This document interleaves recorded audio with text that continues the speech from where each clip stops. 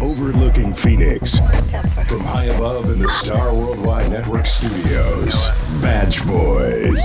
Stories, insight, guests, and true blue humor with retired Police Sergeant Darren Burge and retired police officer Jason Schechterly.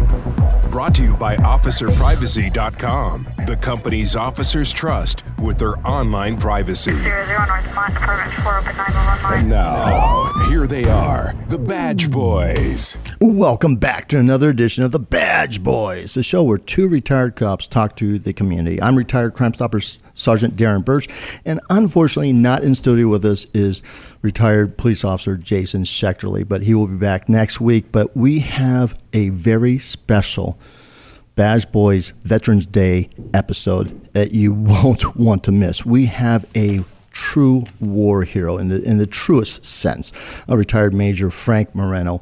He was, oh my gosh, he was not just a war hero, but he saved so many lives during one of the first battles of Vietnam, where he flew a helicopter, saving countless lives. And then he himself had to be saved by another helicopter pilot. I mean, this is going to be an incredible show. I was with 101st Airborne, so I'm a little bit in awe and an honor to be in presence because he is in studio with us today. Then in Cop Talk, we're going to talk to retired police officer Jim Calms, who was on the show previously talking about the very first Michael Jackson victim of that sexual predator.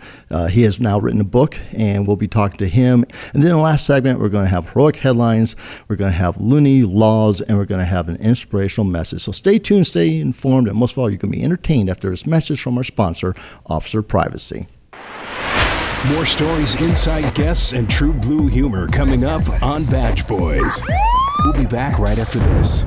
OfficerPrivacy.com is offering a special deal for listeners of this podcast. This is a great deal. Go to OfficerPrivacy.com/BB. Their team of current and retired law enforcement officers will remove your information from the top 30 sites that are showing your home address, phone number, and more. Sign up at OfficerPrivacy.com/BB. You can also follow the link on our show notes. Well, my. We happen to know that guy. Criminals think they are so smart. The problem for them is the police are smarter. Detectives resolve things. They don't give up.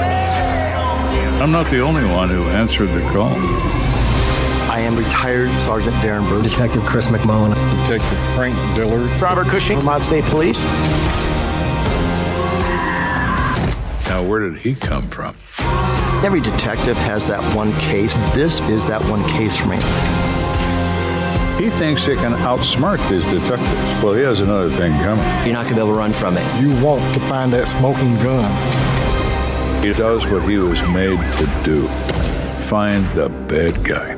That is, as they say in tennis, game, set, and match. American Detective. You're listening to Badge Boys with retired Police Sergeant Darren Burge and retired police officer Jason Schechterly. Now, back to the Badge Boys. Your daddy was home when you left. You're right. Your sister was home when you left. You're right. Your brother was home when you left. You're right. Your dog was home when you left. You're right. Your cat was home when you left. You're right. The fish was home when you left. You're right. Your mommy, your daddy, your brother, your sister, the dog, the cat, the fish was home when you left. You're right. And that's the reason you left. You're right.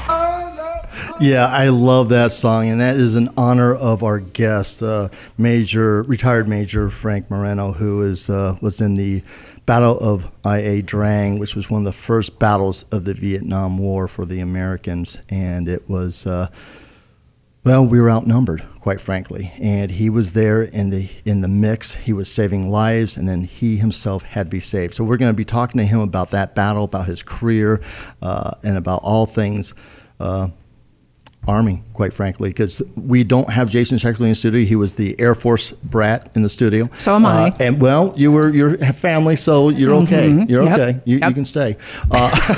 Gee, thanks. You're welcome. You want to come run the show?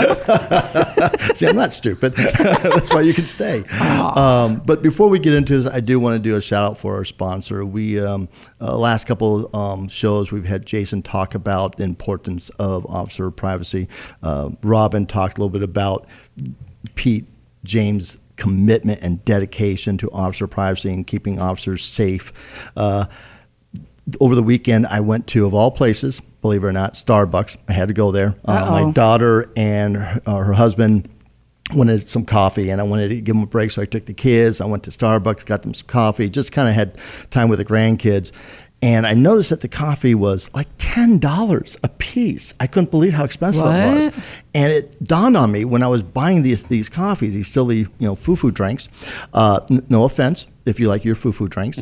But as I'm buying this, I couldn't help but think, for the cost of that, an officer, anyone out there can keep their privacy through officer privacy. The cost, the two programs that Officer Privacy has is for about $30 less than, you can have them do all the monitoring for your safety. They will go into all the major search engines, remove your data, remove your private information, remove your phone numbers, remove your addresses.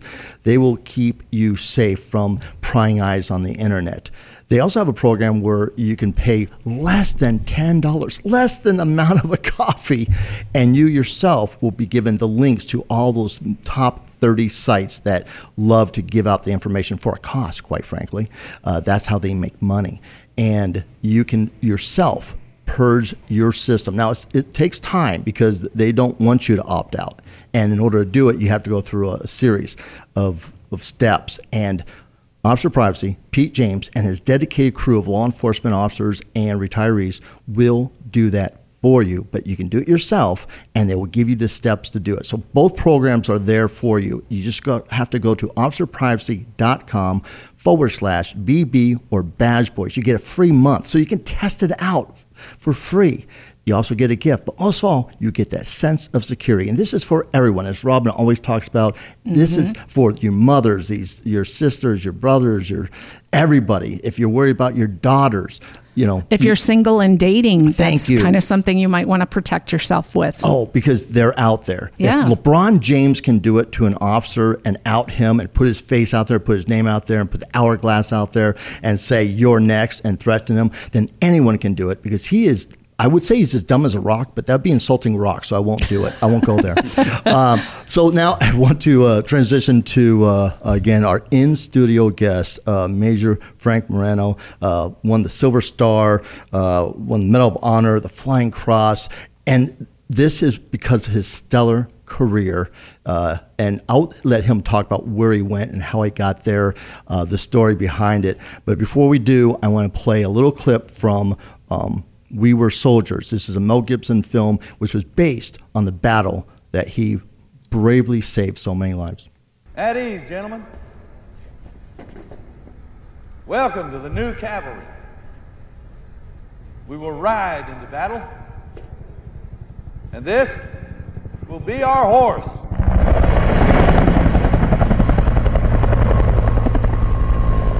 Oh, that's kind of freaky. I feel that. You feel it? I feel like emotional because I've been in helicopters, when I was with the 101st, and I was in peacetime. I can't even imagine being in, I would just say it, the hell that this guest of ours has been in. So without further ado, I want to introduce to you Silver Star winner, Medal of Honor winner, just an incredible hero in I.A. Drang. And by the way, he won't take these. He immediately told me, no, it wasn't the Medal of Honor. I already screwed up on that.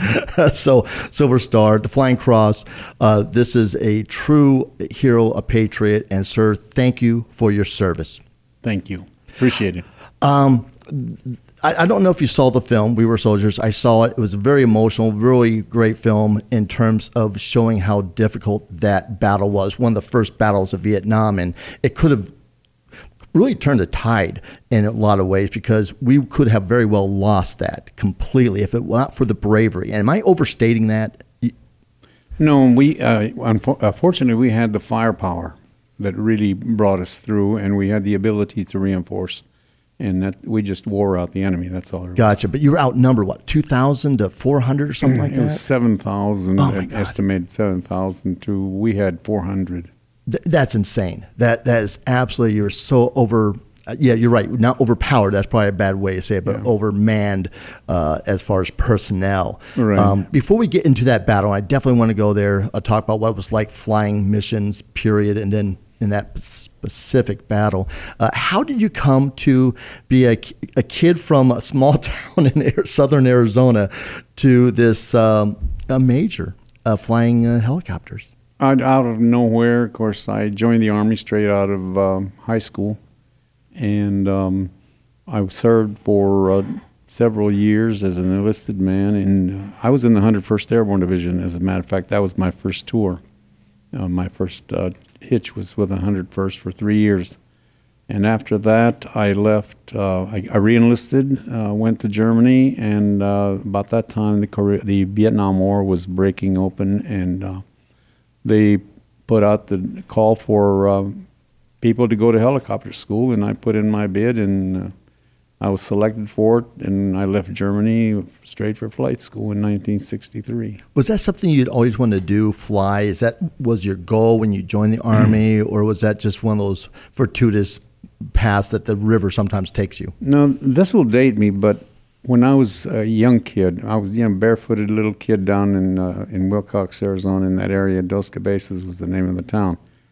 And I remember even then running around barefooted, and I watched the bombers practicing from World War II. There's a bombing range outside of Wilcox.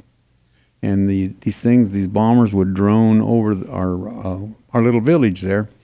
And we would, of course, kids come running when you hear these things going overhead, and the next thing you know is the escort fighters would swoop down and they'd buzz our home, and we'd see the pilots, we'd wave at them out, they wave out the cockpit, that sort of thing. So that stuck with me. I thought flying was the most wonderful thing in the world, and so when the time came, I would have liked to join the Air Force, but I didn't have the education to go anywhere with it. So me and you both, my friend. So when the opportunity came up, I jumped at it, and I was very, very lucky. Good for you. I can't imagine what it was like, the transition from peacetime, if it was peacetime prior to during your enlistment, prior to the Vietnam outbreak, to going into battle. What was that experience, the very first experience you had when you came across the enemy, if you will? Well, I was, transition it's from cold to hot, no question about it. Yeah. The only thing that can relate, and I've often told people this, is that the first time I landed when the battle was really going on, I had a North Vietnamese soldiers that stood up right next to my helicopter, and I'm looking at him out my windshield, and he stood up and he raised his rifle, and at that moment in time, I could only think, this guy's trying to kill me, and I had to process it through my mind. This is the enemy. I am the enemy to him, and he's going to try to kill me. So to think something that nobody would ever think, why do you even question it? He's going to kill you, but at the time, no, you never. Alien. And I'd never approached anyone in a hostile environment like that. And you survived that encounter to find yourself in one of the first major battles of the Vietnam campaign. Yeah, he shot out our windshield on a helicopter, and we escaped that one, but my gunner took him out, and so, that followed 14 other landings that we made into LZ X-ray, pulling the casualties out and bringing in emergency ammunition. And tell me about what that was like. Literally try to paint a picture, put me there. I can picture the helicopter. I can picture your Huey. I can picture you behind the instrument panel. I can't even imagine what it was like in terms of seeing that many forces. Were they out in the open? Were they in the jungle? Can you kind of paint a picture for me? You never saw. We saw our forces. They were on the perimeter. And the tracers. There was tracers all over. It's a green tracer with the North Vietnamese. Unlike ours, our orange tracer. Yeah. And so they were crisscrossing the landing zone. The rocket-propelled grenades, you could see them shooting across the landing zone. Artillery fire was blasting completely around the western perimeter. And the opposite perimeter, the rest of the position, there was no perimeter at all. It was all facing where the North Vietnamese were coming off the mountain, and they were concentrated on that western perimeter, and they were determined to overrun that area.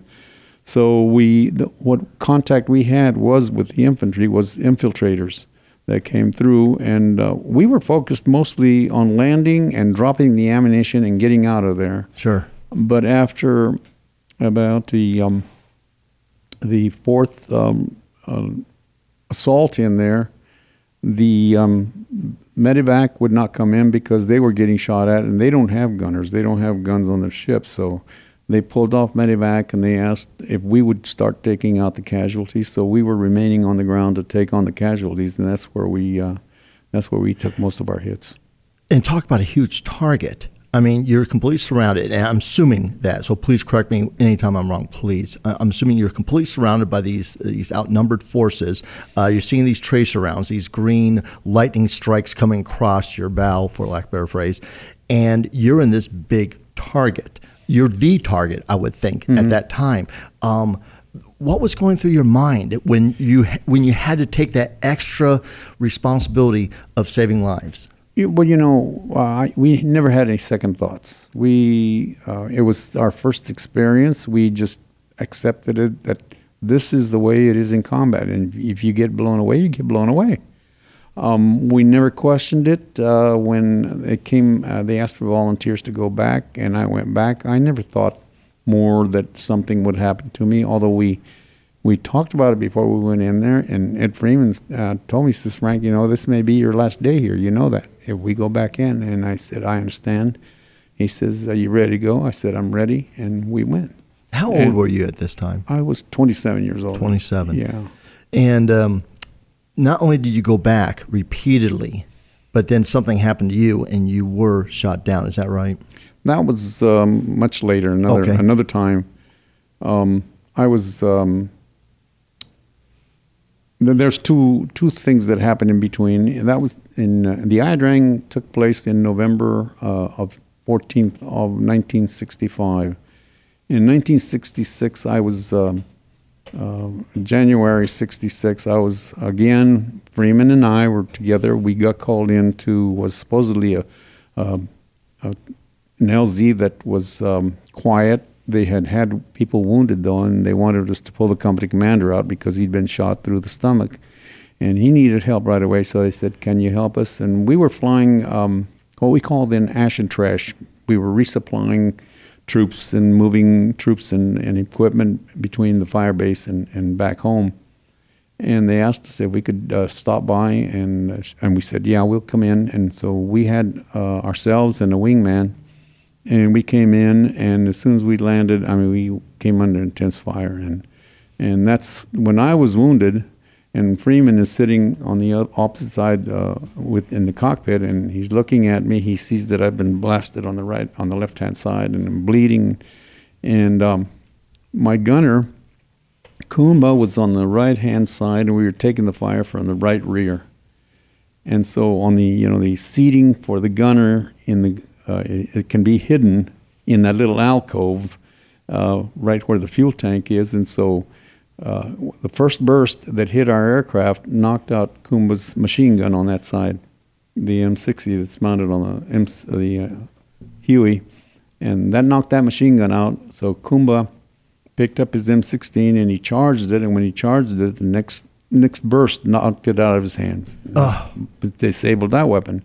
And by this time, Kumba is just full of explicitives, talking about the guy's birthrights and all that other business, And so I said, Kumba, I says, knock it off. I says, get Ralph's gun. And so by that time, Ralph handed him the M16, and he charged it, and he just pulled back into that little corner and sat there, and he timed the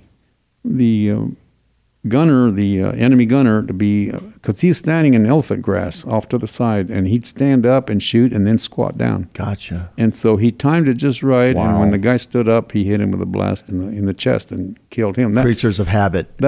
That stopped the threat right there. So we didn't know how badly we were hit because the cockpit was just full of fire. I mean, we were getting rounds all over the place. And so Freeman saw the blood on me. He says, Frank, we got to get out of here. So we had lost communications with our ship on the other side. They had their radios shot out, so we signaled them that we were leaving, and they pulled up alongside us. We took off, and when we landed, our aircraft was so disabled that we had to ground it right on the spot. We had the rotor controls had been shot out, and they had bullet holes all through the control tubes and whatnot, so we just left that there. As far as my wound, it was just a flesh wound. The spent bullet that ricocheted went in the meaty part of my thigh, and the doctor just probed around, pulled it out, gave it to me for a souvenir, and put a piece of Band-Aid tape on it, and I was gone. And you still have that Flying today? the next day. You still have that? No, that's a long, long story. Long gone. Yeah. Gotcha.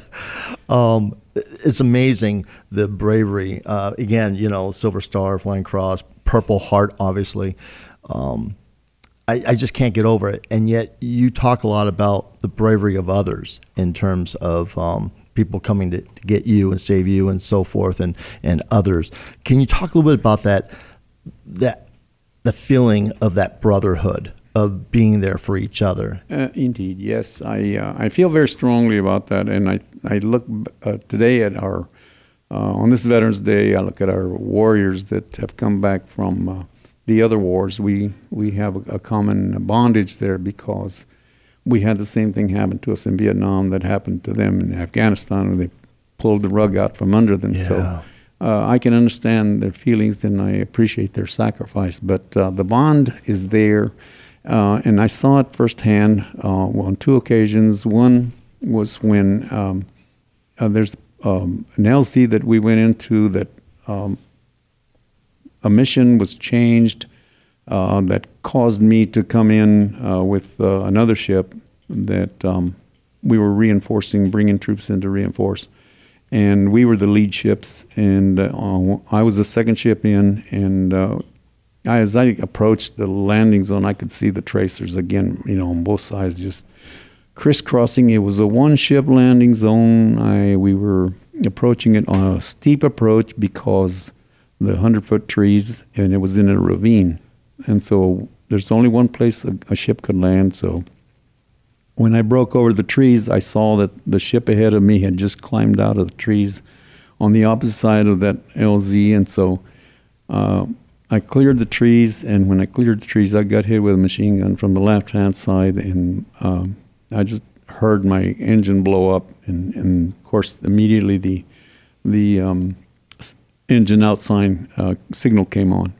And so I took the controls from the co-pilot, and I told him I'd put it down. He was a brand new guy. So I took the controls and I set it down, and I was very fortunate. I mean, not a scratch on the ship other than where the bullets hit it, And so while I was there that night, Freeman, who I had flown with the first 7 or 8 months in there the whole time, had been called back to, his orders had been changed, and they were sending him back to the States. And of course, Freeman was a lot older guy at that time. I mean, he was in his 60s. He was a senior pilot. Very. And he had come out of Korea, but he was ready to come back to the States, and he turned in his gear and everything else. He had his khakis, ready to get on board the Big Bird in Pleiku, which is about 30 miles away from our base camp. Well, he decided he found out that I had been shot down that night.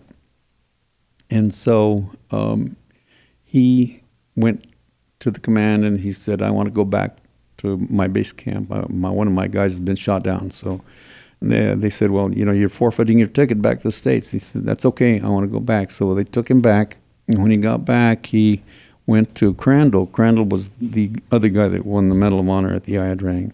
And he was my commander. And he told Crandall, he says, I want to go a bird to go get Frank. And Crandall says, you can't do that. You don't belong to the unit anymore. You're supposed to be going back to the States. He said, you give me a bird or I'll take one. And so he said, well, if that's the way it's going to be, he says, wait, we'll go tomorrow morning. I'll go with you. And so that's what happened. They both came in and got me the next morning. And, of course, everything was quiet the next morning. We were under fire the whole night. They were probing. We had artillery fire all around. And that's pretty well memorialized in a book by S.L.A. Marshall that pretty well tells the story of what happened there. Yeah, I hadn't read the book, but I saw the film, and I know it's loosely based on Ia Drang, that battle that Mel Gibson was in. You talked a little bit before the show started about your absolute love for Gold Star families. Can you talk a little bit about that, your brothers that weren't able to return? I think it would be most appropriate for the, considering it's Veterans Day, that we pay homage to the Gold Star families, because if anybody made a sacrifice, and they are always in the background. They're not up front on everything, and I think we tend to forget them and we set them aside unless the holiday's coming up. But they're there. They suffered the anguish, the loss of someone that made the ultimate sacrifice, and I think we owe them thanks for their sacrifice and their pain. I so agree with that. I mean, these young men, paid the ultimate sacrifice, but their families continue to pay for that the rest of their lives. Yes. Yeah, no, absolutely well said, sir. In closing, can you talk a little bit about have you ever gone back? Number one, have you ever gone back? Have you ever physically gone back to that area? I know there were some trips and so forth that weren't sanctioned, some were sanctioned and so forth. Was that ever part of your mindset? And in reflecting back in terms of, we always talk about the greatest generation of the heroes that looked at the Nazi threat. What do you say to those? Because I know there was some ugliness after Vietnam when our heroes came home. And I think that's gone now. I think there's been a paradigm shift, and people truly, and everyone embraces our heroes that sacrifice themselves or were willing to sacrifice. But two questions. One is, have you ever gone back? Have you ever thought about that? And then the second is, do you think we're in a better time today than we were following Vietnam? To answer your first question, I have never been back. I had no desire to go back. What I did is I spent that first year. It was very traumatic, but I enjoyed it thoroughly. The flying part I enjoyed thoroughly. Sure. But I came back and joined a cavalry unit that was just being formed up, the 3rd of the 17th Cavalry. And it was a separate squadron. Air cavalry, and so I joined on as a gunship pilot, and I trained for another year before I went over there. So I had my fill at that point in time. So really, I just went back to fulfill my career from there on, and my assignments took me into ground units, ground cavalry and tank units, and so I was having my fun in that area. And it kept me occupied. I really had no desire to go back into Vietnam at all. As I hate to use the word tourist, but as like returning today sort of thing, just to see it, you'd have no interest in seeing that piece of land. I do not. That makes sense to me. We have as many over here as they have over there, so And how about what was it like following the war, coming home? Did your brothers and get those who paid that ultimate sacrifice, were they honored appropriately? And you made reference to the Afghanistan, which was a debacle. How was your feelings coming out of the war? Well, let me relate a story to Please. you here. A couple of things that happened. One of them was with my gunner, was Kumba. He's a Puerto Rican kid at the time, and he came from an infantry unit. And the night we were in the landing zone in LC Monkey, where we were shot down, and spent the night at Kumba. We were getting, like I said, received 2 or 3 probes through the night, and we thought we were going to be overrun. And so the chatter was going back and forth, and we were talking about 20 Americans were the max that were in there. You know, we didn't know what force was out there, but they kept probing, and Kumba crawled up next to me, and he said, "Mr. Marino," he says, "you know, we could get overrun." And I said, "I've heard chatter like that." He says, "But," I said, "but you know, we're going to hold tough." And he said, "Well, I'll tell you what," he says, the way they briefed, he says, and the sergeant said we could get overrun. He says, if they do overrun us, he says, we can go out this way. He showed a sheer side of the hill with shale, you know, which would be almost impossible to climb. Yeah. But it was treed. So it's possible someone could make it up that way, but he says, we can go out that way if we have to. And I said, Kumba, we got wounded here. We can't go. I says, the lieutenant's wounded. I says, and we got several dead, and there are other Americans. We got to think about that. And I says, I'm staying. I can't do it. He said, well, if I have to, I'll go. He says, but I'll shoot you before I go. And so that stopped me, you know. Wow. And I said, oh, well, what am I going to do? You know, it's okay. And years later, I confronted him with that. We were very good friends. Sure. I saw him at several reunions, and I said, do you remember saying that? He couldn't. I never said anything like that. So wow. that was, I think that's what happens to people, you know. They're thinking out for your welfare and that sort of thing. I don't fault him for, had he done it, I wouldn't be able to fault him anyways. I'd be gone. Yeah. But wow. you mentioned the aftermath. Yeah. You know, we had, right after we got out of the Ia Drang, we lost the ship. One of my classmates got lost in Vietnam, and we had no idea what had happened to him.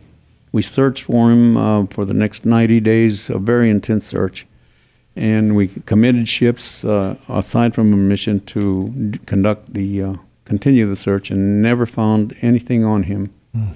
And that was in 1965, and so I left the country and came back and still hadn't heard from him. His wife they were from Idaho, Boise, Idaho, and the crew chief was from Nebraska. And so the crew chief's a sister called me in 2006 and said, I understand you were in this unit. Would you be able to contribute anything on that at all? And that was the first time I'd heard about it. And so I talked to them. I said I'd meet with them. She said that JPAC team that was had negotiated with the Vietnamese or the government in Saigon, and they allowed our teams to go in there and search. And they called me and asked me, and they gave me probable sites of where they were looking at, and asked me what I thought, which one I thought, and I picked one, and by golly, that was the one that ultimately turned out to be that's where they were. It was just a guess because it was close to our base camp and where the probable flight of the aircraft was. What they did is they got lost in weather. As soon as they climbed out in the morning, they did.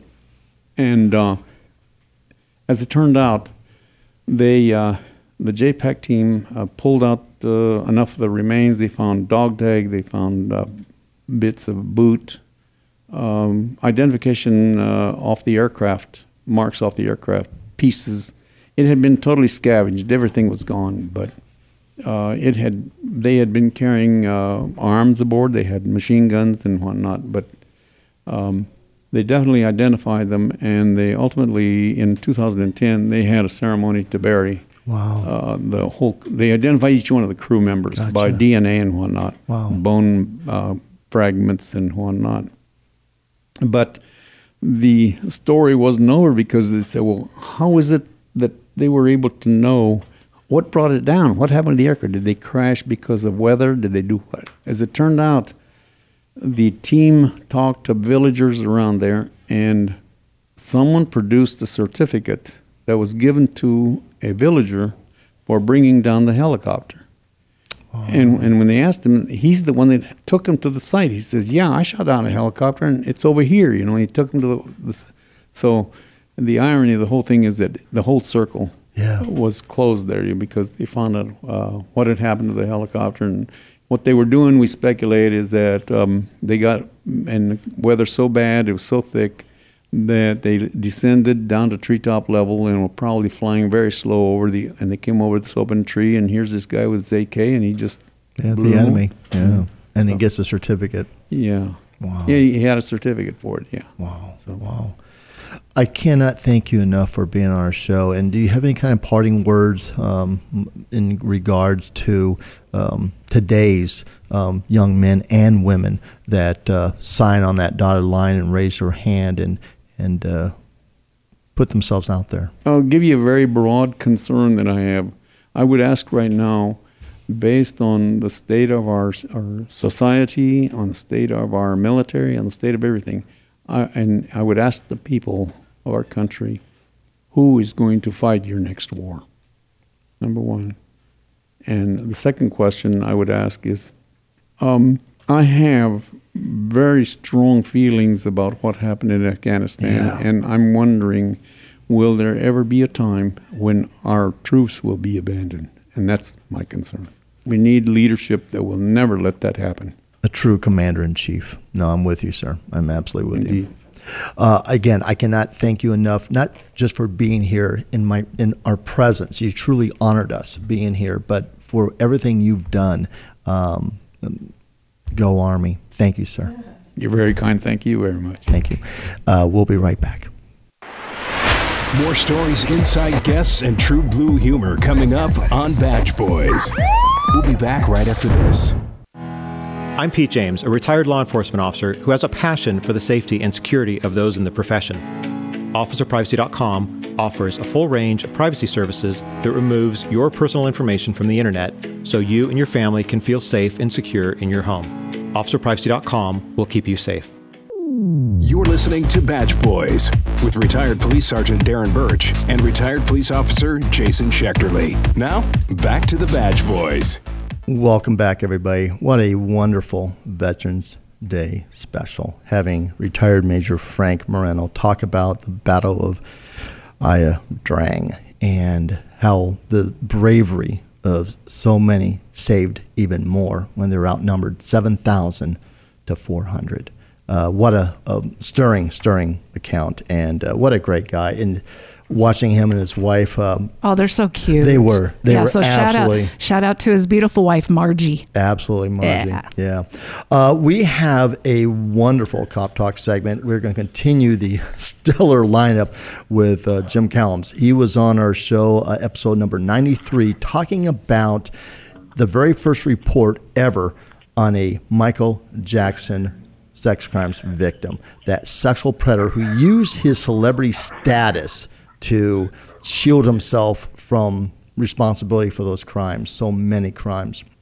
I'm not a fan, as you can tell, having been a sex crimes detective for the bulk of my career, working burglary and homicide and so forth. But really, when I think about it, on my tombstone would be sex crimes. So I hate Michael Jackson. I hate what he's done. I hate all the families what he has done to all those families. I hate it. So I'm so honored that Jim Callums came on Badge Boys to tell us about that story of that first victim. And if you could just talk a little bit about who that victim was, just kind of refresh our memories, and then tell us about this book that you wrote. Yeah, initially back in 1993, my sergeant, my watchman at the time, Bill Delatorre, asked me to come to the station. There was nobody else clear to handle a serious call that somebody needed to address. So I went to the station, met him there, and there was a CPS worker there. Long story short, they told me that the allegations were against Michael Jackson, and the victim was a 13-year-old boy, and they needed me to go out there ASAP to interview him and get the initial DR departmental report going in the system. So that's how that first played out. And when we talked about it, this was the first time. I mean, this was like after this, when all the other victims started coming forward, all of a sudden we, i.e. the law enforcement community, knew where there's smoke, there's fire. There's too many allegations. There's too many similarities. There's an aha moment there, where this isn't just an angry fan or a upset ex-employee or something like that. There's a there. Having said that, when you write this book, there hasn't been a lot of books on this. What was that like? Bridging this gap and talking about your experience with this victim. And I know the book is much more than just about, Michael Jackson's investigation. It's also about your life and your career and so forth. And by the way, it's a wonderful, wonderful book. So tell us about what that was like writing that particular story in terms of Michael Jackson, and then the overall arc of the book. Sure, you're correct. First of all, interviewed him and the father that night. It took a lot to swallow. I mean, you have a 13-year-old boy in front of you telling things that you normally would hear from an adult, Yeah. And having to go dig deep to see if this person is lying to me, going back and forth, and everything that he did, he was credible with me. And speaking with him and other things that came up of other people that were involved in this. This was, I always tell people I was the first one to take the initial report. I was the one that started it all. Not that I'm bragging about it, but that's what got all that hit the news. Then all these other victims start coming forward. Yeah, it gave them domino effect started. Yeah, it's almost like the hashtag Me Too kind of thing. You, by your report, by you putting out, and of course we talked about this in the last episode of number 93, where we talked about the fact that media jumped all over this. So it got out there, and then others felt kind of safe and were able to report. Is that kind of like your assessment as well? Yeah, pretty much. I remember talking to one of the lead detectives out of Parker Station, where all of them were housed at, and he had got with me and asked me what my feelings were, and I said, "Well, I don't have a lot of the experience that you have." I said, "But from all indications, I believe this kid's telling the truth." And he says, "I think you're right." And he goes, "I'm going to be digging a lot deeper." So. And like you said, it slid into a firestorm. Yeah, it did. I mean, I remember coming back to the station the next day, and there was like over 50 pink slips of calling all these news media places back, and I always laugh, one of the old guys working the front desk, P2 or P3, he was permanent desk duty. He's like, I'm hanging up on half these people. They're starting to tick me off. So he was getting inundated by all these phone calls and having to take messages. The media can do that. Yeah. So anyways, of course, I never called any of them back. They had nothing to do with it. But that's how it all played out. And then so many years later, you decide, retired, I can write this story, and you write this book. Tell us about the book, where we can get it. Tell us about it. Yeah, I mean, first of all, I got to give some accolades out there. First to you, Darren, and Tim Moore, and Richard Whitaker, my LAPD street fighter out there. You took a lot of my phone calls. It's a lot of work. I always laugh when people say, I'm going to go write a book. Oh, yeah, tell me about that when you get done with that. I mean, it took me over a year just to get all of it together, and another 4 to 5 months just to get it all edited and everything else. So with you guiding me the way with Tim and Richard, I mean, it made life a lot easier. And one thing that all three has told me, and I'll tell anybody else that wants to go write a book, is there's a lot of people that say they're going to write one, but very few actually go out and do it. So it's a real accolade to have that done and get it under your belt. It's not easy. And you've written a wonderful book. Having read it, it's a wonderful, wonderful book. Please. I'm glad you liked it. Oh, it was really well done. Really well done. Tell us about where we can get this book, the title, give us the particulars, the cost. Sure. It's called Unwavering Honor. It's available on Amazon, either in a Kindle form or paperback. It's $9.95 for the paperback, and I think it's $4.99 for the Kindle. And it's usually next day service. If you order it today, you'll have it tomorrow. So Amazon's really good about getting the product out immediately. And I think to date right now, we've sold over 120 copies. That's amazing. And everybody emails me, even people I don't even know who they are. They say, are you going to write another book? Well, I've got the chapters lined out, but I haven't started writing anything yet. I'll probably start doing that at the end of the year. But as you and I talked, Darren, writing this last one, more and more ideas came up that sparked a lot of memories. So I was writing notes on the side on a steno pad while I was writing this book because I knew I'd want to do a second book. So I've got about 10 or 12 chapters outlined that I can really write some good stuff about next time around. Good for you. Tell me, was it cathartic? Did it help in terms of dealing with some stress? I noticed when I wrote my book, and it was funny. The bulk of my book is funny, and it still caused me some pain reflecting upon different things and so forth. I can't help but think that time in your life and then other things you wrote about, quite frankly. And I don't want to give anything away. I don't want to say too much because I want the readers to really enjoy that journey, and I use enjoy in finger quotes in the sense that it's riveting, it's compelling, it's tragic, it's sad. It goes all over the spectrum. Was it cathartic ultimately? Yes. I mean, if you read the first chapter, it talks about who I am and the direction I'm trying to go into. And back in the late 70s or early 80s, trying to get into our line of work was extremely difficult. I mean, I was taking tests and getting on lists and dying on a list. And I remember telling myself, I just can't do this. I mean, you pour your heart and soul in this, you're talking, a year at a time, just to go through all the process, just to die on a list. And I think times have changed now compared to what it was like when you and I tried getting on back in the day. 100% correct. 100%. I mean, the guy, when I went to my junior college, Jerry Van Hellenbrecht, he told me, he says, this job, there's only a handful of jobs, and it's really extremely hard to get into this line of work. And he wasn't lying. It was pretty hard.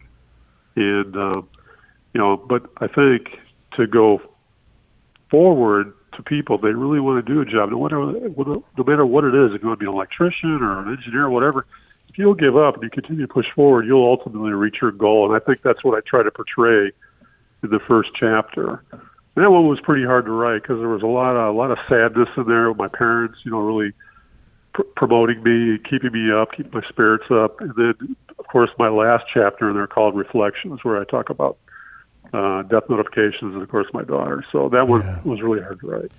And it was hard to read. I won't lie, in the sense that it's tragic, it's compelling, it's sad, but ultimately uplifting. And again, you have to read this book to understand what I mean by that. It's just truly a wonderful book. I can't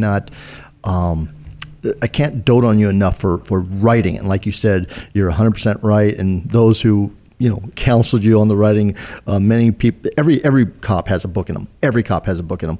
Right. Some of us have more stories to share. Some, like yours in dealing with, the Michael Jackson first victim is truly something that only you can talk about. So it's a credit to you that you wrote this book, but it's also a credit to you for going through your career and the adversity, personal tragedies that you've encountered, and continue to think upbeat and helping the community the way you do. If you could you talk about that nonprofit as we close? Yeah, I'd be happy to. I was going to bring that up too. I've had a lot of people, joking around me. I guess you're making the big bucks now. You're the next Joseph Wambaugh and all this stuff. And I'm like, thanks very much, but I don't think so. Writers don't make money. I go, look, I'm not making any money on this. All this money that's generated through this book sales, either the Kindle or the paperback's going to go directly to the Stephanie Lynn Kelmans Memorial Scholarship Foundation. And I didn't write this book for monetary gain for myself. I wrote it to help society, to further our society to be better people out there. We target kids that maybe are, single family mom or grandma raising them, that have the smarts but just don't have the funding to get to the next level. And those are the kind of students that we target to kind of bring them up to level against everybody else that doesn't have those opportunities. And my daughter Stephanie, when she taught, she was an English arts teacher. She tutored kids before school and after school, bought them clothes, bought them food, because she knew if she didn't do that, society as a whole is going to forget about these kids. And one thing I want to bring up before we close is probably about 4 or 5 years ago, we gave away a pretty good scholarship to a young man here in Richardson, Texas. And he had come up to my wife and I says, well, can I speak to you privately? And I said, sure. Is there something wrong? And he goes, no, I just would like to talk to you away from this crowd. And I said, okay. So we go outside the corridor and he said, I just want to let you know if it wasn't for your daughter, I wouldn't be standing here right now. And I said, well, what does it you mean? He goes, at best, I was a D student. He goes, my mom was raising me and my brothers. We didn't care about school. And your daughter tutored me before school, after school, told me how smart I could be. And she bought me food when I didn't have any money to buy any food. And he goes, if it wasn't for her, I wouldn't be standing here right now. This is a kid that was failing elementary school, got his life together, went to high school, was a 4.0 student all the way through high school, and now he's going to medical school. Wow. I mean, tell me what a successful story that is. Yeah, and see, those are the kind of kids we go after because they got the smarts, they just need the leg up. Yeah, and talking about paying forward, this is a medical student who's going to help people as in the medical profession. So, yeah, no, you're spot on. Again, congratulations. And one last time, how we can get that book, the name, and the I know it's Amazon, but please. Yeah, you could go to Amazon, just type in the search bar, Unwavering Honor, and click search, and it'll bring it right up. We've got over 20 five-star reviews right now. And like I said, as of yesterday, I checked, we had over 120 books sold, and maybe about 20 Kindles. So we're doing real well. And then one last time, the website for the nonprofit. The website's going to be www.stephanies, STEPHANIES,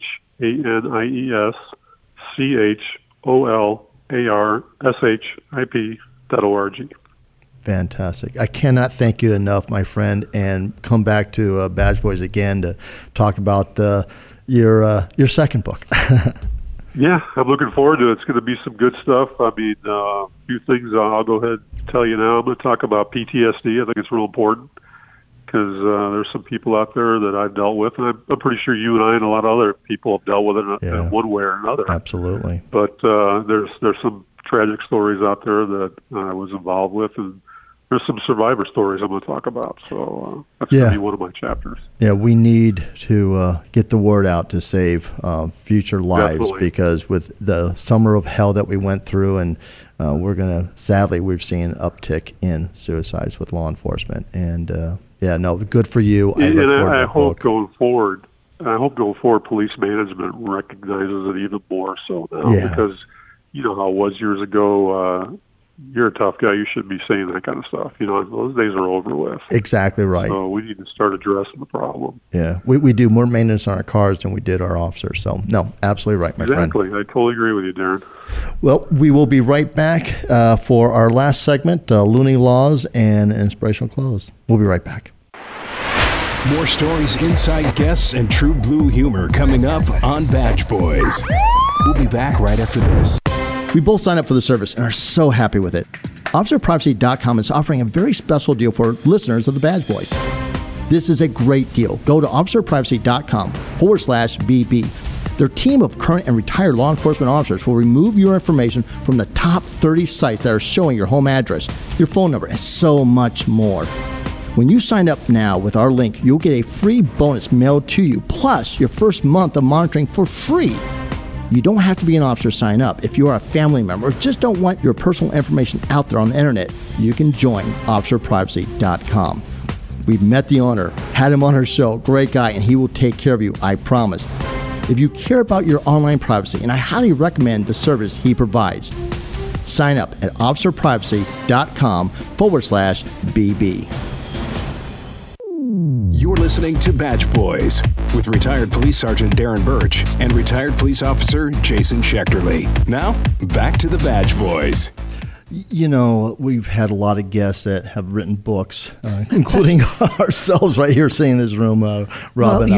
You're the one that tells everybody, look, there's a book in you. You got to write a book. And I'm so happy when they do it, and that's what Jim did when this segment was. And again, it was episode 93. Jim Callums talks about taking a report on a young child who was victimized by Michael Jackson before any news of that had ever broke before. He was the first victim. I told Jim, you got to write a book, buddy. We need more officers like you because he's a good officer, career officer, stellar career, and I'm just so glad he did it because it is a long journey. The most difficult part is really turning the Crayola marks into print. That's the hardest part, guys. Come on. Well, no, the hardest part is reliving the traumatic experiences. And, your books do the same thing. Even though there's a lot of laughs in there, there's places where you want to cry. There's places that you want to get up and throat punch somebody because you can't believe the craziness that's out there. So your books are kind of like that too. And you're right. Jim Callums' book, Unwavering Honor, was so good, but it was also it's as good as it is tragic. It's as good as it is compelling. It's as good as it is riveting. It's history. The segment about Michael Jackson is only one segment of the book. It's a lot of stuff, and it's really a wonderful book, and I highly recommend it. I mean that. This is the segue to our loony laws. They may have made sense when they were written, but today they're just so questionable. Or just plain loony. They're in every state, and here's the next set of loony laws.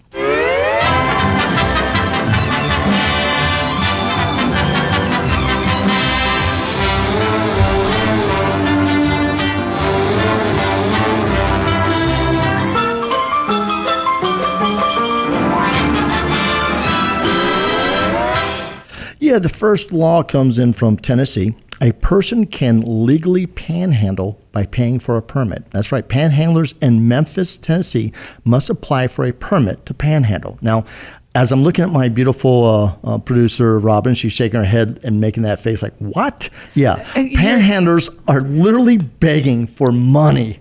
And some politician made a law thinking he could get panhandlers who are begging for money to pay for a permit. Is that the stupidest thing you ever heard? All I can say is that politician is an asshat, first of all. And second of all, seriously, you got to buy a permit to go beg for money? Yeah. I mean, that's like an oxymoron. It's completely, enough said. In Texas, you can't litter from an aircraft. That's right. And it is illegal in Galveston, Texas to throw litter out of an aircraft. Now, my reason I think this is loony is like, why would that not be illegal anywhere? Windows don't open up in an aircraft, number one. I'm assuming, like, when you do the little, Cessnas or something, that's the only thing I can think. Yeah, that's the only thing I can think of. Because you don't open a window in an aircraft when you're like 30,000 feet up. You get sucked out of the window. You'd be throwing a body out.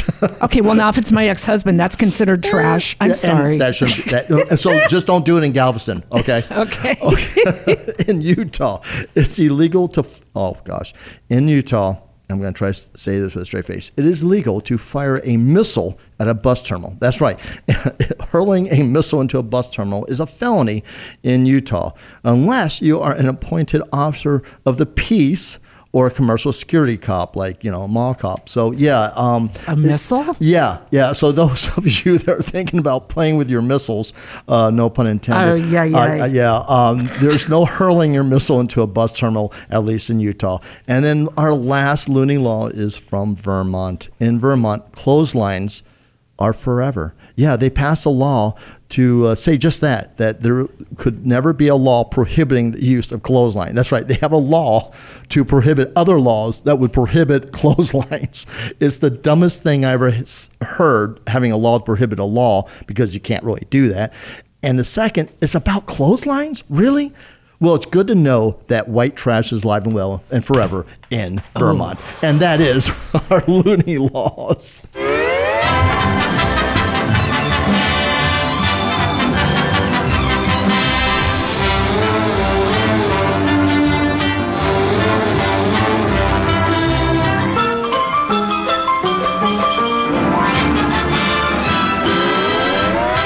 You know, if I could only travel back in time and be the fly on the wall in some of these meetings when they come up with these laws, just out of curiosity. Right. I mean, what y'all smoking and drinking back then? Oh, God, every state has them. We're going to forego the heroic headline until next week. We're running out of time, but I want to give that time to both our guests, but man, I needed to hear the story of Aya Drang and the battle from this war hero that was sitting next to us. He's so humble. He was sitting here kicking back, relaxing, and I'm just like, really, this guy did some serious stuff during wartime. Yeah. It was really cool. Yeah. He was nominated for the Medal of Honor, and one would correct me like, no, it didn't go through yet. It's like, wow. Yes, and he is an inspiration in and of itself, but I do have a little bit of an inspiration, and it talked a lot about what Jim Callum said about wanting to be a police officer and working so hard towards that. It wasn't just a wish. You all know the poem, When You Wish Upon a Star, so I'll say a little bit of it. When you wish upon a star, makes no difference who you are. Anything your heart desires will come to you. If your heart is in your dreams, no request is too extreme. When you wish upon a star, as dreamers do. And then it ends with, when you wish upon a star, your dreams come true.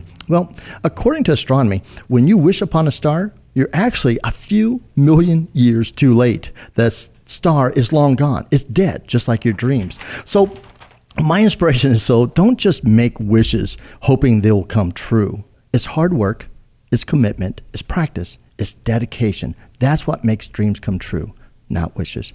And that is my inspirational close. You almost made me cry, Darren. Oh, that was so sweet. We have, what a great Veterans Day show. And I love spending this day with you, Robin. I cannot thank you enough for almost 3 years, making Jason and I sound, almost recognizable. Oh, stop it. You guys are so good at this. You better never leave me.